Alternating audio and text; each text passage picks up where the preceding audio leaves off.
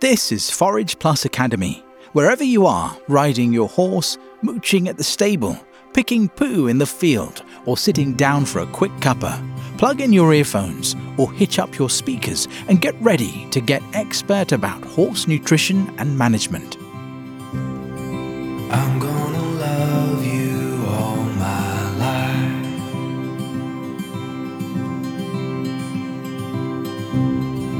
I'm gonna love you all my life. Hi everyone, this is Sarah. I hope you've had an amazing time with your horse lately. Here in North Wales, we've had a few frosts so far, but no snow. I love snow for about 5 minutes. It looks really pretty, and then the reality kicks in. The fields get more churned up, everything from filling hay nets to pushing barrows up the muck heap becomes a bigger challenge. We don't often get a lot of snow here in North Wales, but there have been years where the horses have been imprisoned by 5-foot high snowdrifts. Bit unusual here. If you live in Canada, you're probably going, that's usual. The year that we had the 5-foot high snowdrifts, Fari got stuck upside down in a drift after rolling. Lee and I had to pull him onto his sides by grabbing his feet. Good job he's more dog than horse and understood the humans were his rescue package. Feeding all horses in the winter becomes a challenge because we can't rely on grass and a small bucket feed with balancer added. So I have put together some top tips on winter horse feeding for you. Don't forget that as well as listening to these tips, you can download them as a really nice PDF document. The link for this is in the show notes, and the PDF is completely free. So, how do you make sure your horse has the right balance of nutrients to keep them healthy and active throughout the long, dark months? How do you ensure the right amount of calories keeps your horse at the right weight?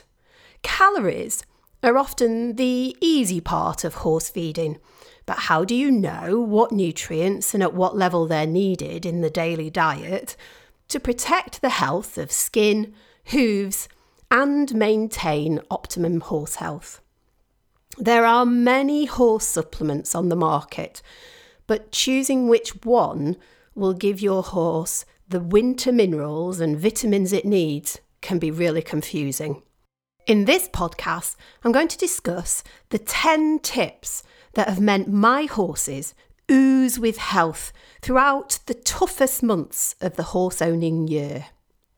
Your horse needs the right fuel in the right amounts, just like a car, to run correctly.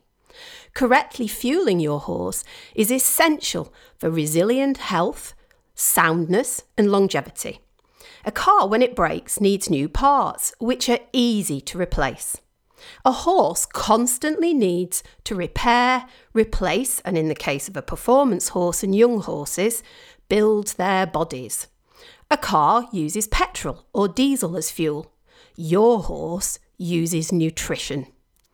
Horses usually gain their nutrition from 3 places: water, forage, grass, hay and haylage, and bagged feed. Like humans, they need guaranteed amounts of protein, amino acids, vitamins, and minerals. Humans get their food from many different sources, but horses largely have to concentrate on one source. That source, of course, if you listen to my podcast, is forage. Many owners concentrate on the bagged feed their horse eats, worrying about which one is the best to feed. Owners are led to believe a bag of feed will have the main impact on their horse's nutrition and health. In reality, because of the amount of forage consumed, bagged feeds are a very small part of the horse's diet. Most of a horse's winter nutrition comes from hay or haylage. Most people have small fields and the grass gets grazed short. Some people are on a livery yard and they might have to keep their horse in 24 hours a day sometimes. Maybe they only have a turnout paddock that doesn't have any grass on it. So even if you're lucky enough to own a lot of land, horses will usually need supplemental feeding in the form of hay or haylage through the winter months. This is because even though there might be grass to eat, the nutritional value of that grass, particularly the protein levels, will plummet as the weather gets colder. After a frost, you may notice that your horse finds longer grass less palatable and will choose summer-cut hay or haylage over longer winter grass. Low levels of protein in the diet will lead horses to be hungry. This leads to the overeating of feed as the body seeks to maintain the level of protein needed for good health. Then there is a balance of minerals. Hay and haylage are just dried grass, and if the dried grass eaten is not balanced, neither is the overall diet. Farmers know that balancing diets to the grass and hay the animal eats is essential. The agricultural business has been balancing the nutrition their animals need to the forage eaten for many years because it provides them with healthier animals and better profit. Balanced nutrition for their cows and sheep means more milk and more meat, but it also means greater animal health and resistance to disease. This approach means farmers create the healthiest, most robust animals. Farmers know that calories alone won't get them there. Farmers know that quality protein, adequate vitamins, and carefully balanced minerals make the difference. This approach is just as valid for horses. Sometimes because horses are kept on very small parcels of land, this approach becomes even more important and vital. At Forage Plus, we know the difference a forage-based approach makes to horses, which is why we carry out analysis of grass, hay and haylage. This is why our philosophy starts with the grass, hay or haylage horses eat. We scientifically test hundreds of samples of grass, hay or haylage that owners feed to their horses from all over the UK and Europe.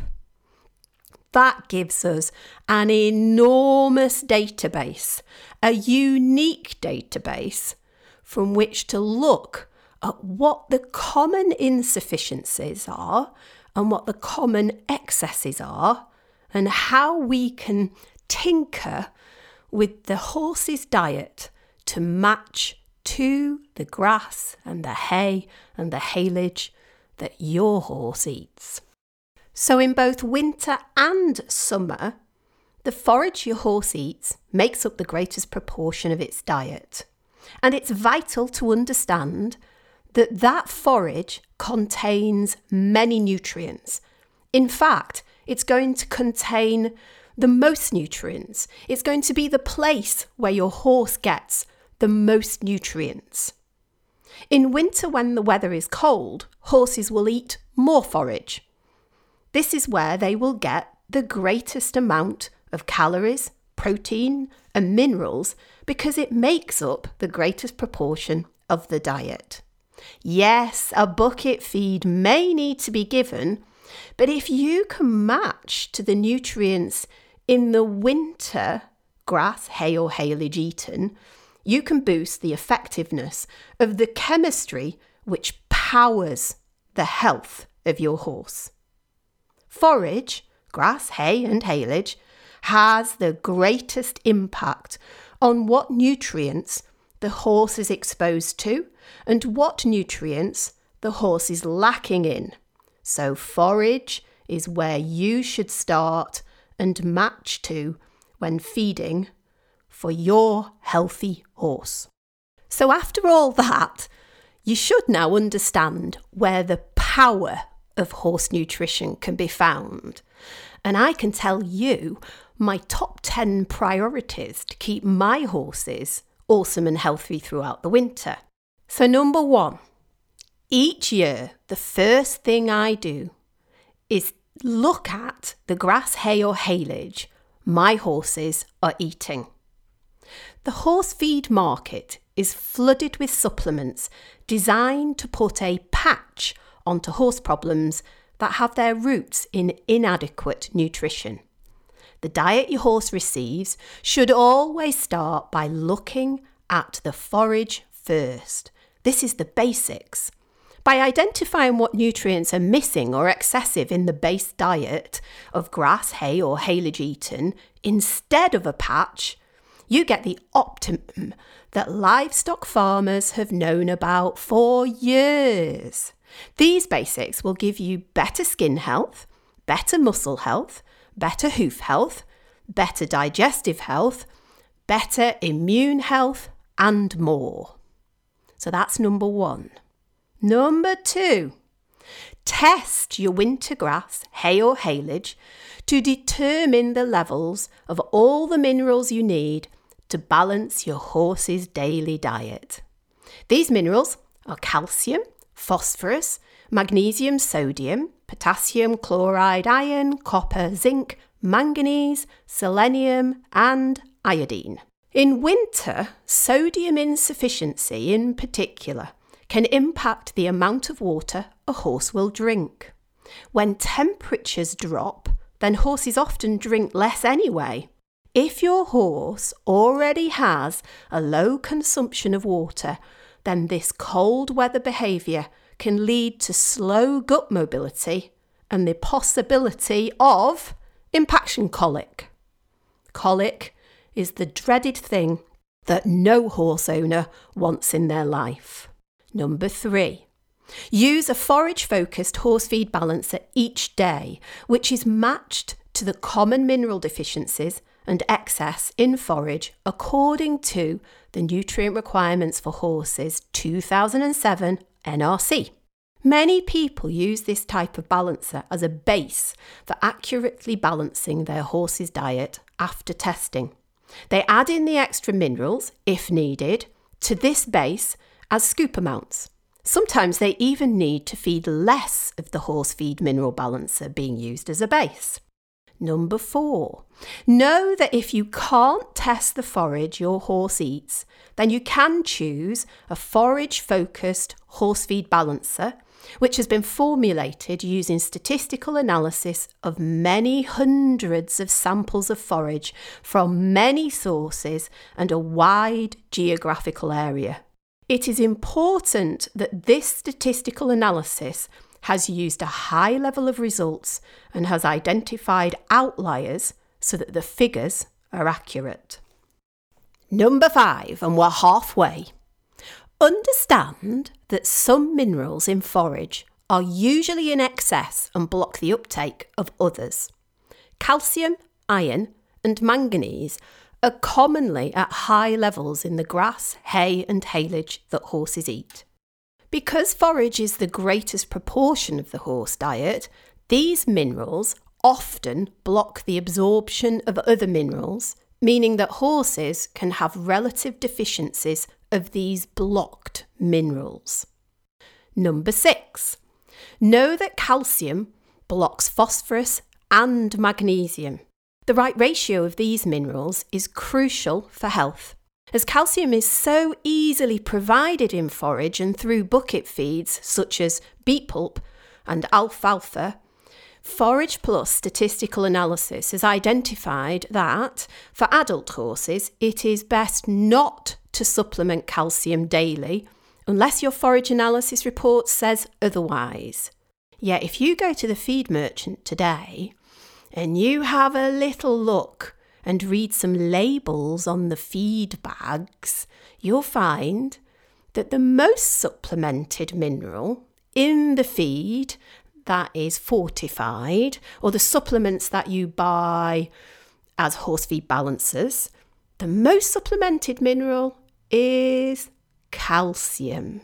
And yet calcium is in huge amounts, usually, in our UK forage, and it's also in large amounts in beet pulp, which is a very common feed, in large amounts in the grass nuts, which again is a common feed, and large amounts in alfalfa-based feeds. So horses often have a large amount of calcium in their diets already from the hay, from the grass, from the forage that they're eating, and the other forage-based feeds that have become very popular over the last 10 years or so. Number 7. Know that iron and manganese are often at high excess levels, which block the uptake of very important other trace minerals. The ratios between minerals indicated in the NRC 2007 document is as important as the minimum levels. As iron and manganese are so often in massive imbalance with copper and zinc, this results in these antagonist minerals blocking the uptake of these two minerals. Copper and zinc are vital for liver health, skin health, hoof health, digestive health, and many other important biochemical reactions needed to run, fuel, build, and repair body tissues. When choosing which minerals to supplement to balance horse diets, it is important to choose low iron, low manganese, but high copper, high zinc supplements, so that the profile Forage Plus has identified in forage is matched and balanced. Number 8. Understand that feeding minerals matched to forage is even more important for horses under stress. Pregnant horses, mares with foals at foot, growing horses, exercising horses, or horses needing extra support to maintain health need minerals balanced to the grass, the hay, and the haylage they are eating. This sound nutrition approach is essential, as every function in your horse's body depends upon it. Number 9. Understand that unless you test your grass, hay or haylage, the best you can do is feed minerals that are matched to a statistical average of what is deficient across a large sample size. This statistical average cannot and should not be formulated to a small area or a county or region as an average. This is because fields, even next door to each other, will grow grass, which can vary greatly in mineral content because grass mineral content reflects the health of the soil. The mineral content of the soil is determined by geography, but geography should not be used as the only factor in determining what minerals your horse needs. This is because the way the land has been cared for and what is grown upon it is often more powerful than geography. So the smaller the area that you're collecting your sample size from, the more likely there is to be a statistical bias. So we would never ever suggest that we look at one county, say Lancashire, and say, in Lancashire, this is the balancer you need. The area of Lancashire is too small for us to collect enough data that would be statistically accurate. And now the last one, number 10. And this is perhaps the one that people think about least. How do you look after your field or the pasture where your horses graze? This has been a biggie for me. Understanding that the soil is a community. In the soil, there is a host of organisms that need to be kept healthy. So the use of the land will affect soil pH. It'll affect mineral levels in the soil and the level of compaction, how squashed your soil becomes. Soil pH will affect the mineral uptake by the grass and often result in high manganese levels. Remember, manganese is an antagonist. It blocks the uptake of copper and zinc. And copper and zinc, you could write a book about what copper and zinc do. Compaction will affect mineral levels in the grass, reducing drainage and often resulting in high iron levels. Iron, that blocks copper and zinc too. Overgrazing will also affect the way the grass takes the minerals up into the leaves.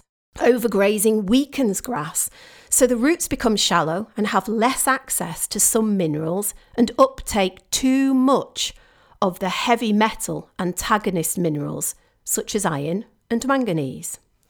Mineral levels affect soil balance. Where the soil has been looked after and the balance of the minerals attended to carefully, then mineral levels will be very different in that field compared to a field where no attention has been paid to soil health and horses have compacted the soil or poached it through the winter. So those are the 10 things I think about and address when I'm feeding my horses through the winter. My formula for horse feeding takes account of all those 10 points and tests grass, hay or haylage, or uses a forage-focused approach because it's the only way to make sure that you're feeding the minerals, the protein, the vitamins, the omega-3 that your horse needs each day through the winter to keep it really healthy, so that when you finally hit the summer, your horse just blooms with health. But be aware of the following. Mineral supplements that have a little bit of everything. A scattergun approach. A kind of fairy dust everything so that you read on the back of the bag that it's got everything in it. That scattergun approach will often mean you're over-supplementing unwanted antagonistic minerals and under-supplementing those important minerals required to balance a horse's daily diet. A ratio approach based on scientific analysis of many forage samples and a wide statistical average covering a huge area like the UK, not just one county, not even just one region. That is going to be far superior. So what about regional balances? There can be huge variability in the mineral and nutritional composition of forage within a region and even between neighbouring fields, as I've described in my top tip 9 and 10 about soil. Without in-depth statistical analysis of the forage composition inside the region as well as the region outside of the specified area, there is a risk that any regional balancer has been formulated using a narrow and limited database. That makes it prone to statistical error or error due to the presence of outliers in the dataset. If you're in doubt, always ask to review the data for any balancer claiming to be based on statistical analysis. So that's all from me now. It's been great speaking to you again. Thanks so much for listening. But I've got to go out now and play with my ponies in the cold. Perhaps I'll be playing in a magical snowy winter wonderland. I haven't looked out the window yet, so I don't know. Don't forget to find the link to the PDF of this podcast in the show notes. It is a free gift from me to you and your horse. Next time, I'll be talking about feeding the older horse throughout the year. How do you keep weight on an elderly horse with poor teeth? How do you make sure they drink enough and have the right nutrients to keep them healthy and active right through their 20s and perhaps even into their 30s or luckily 40s? What issues do you need to look out for that might affect the health of an older horse? What's the best management strategy to keep an older horse mobile and free from problems such as colic? Owning my own elderly horse, Fari, who is in his late 20s, I know how precious these family friends are and how I would literally sell the shirt off my back to keep him happy and galloping around my fields. Happy winter wonderland galloping, everyone. Go out and have fun. Hug your horse and tell them they are truly, truly awesome. If you have loved this episode, please write a review of this podcast and share it to a horsey friend who you eat, sleep, and breathe horse with. And for more wisdom on horse nutrition and management, visit our websites at forageplus.co.uk and forageplustalk.co.uk.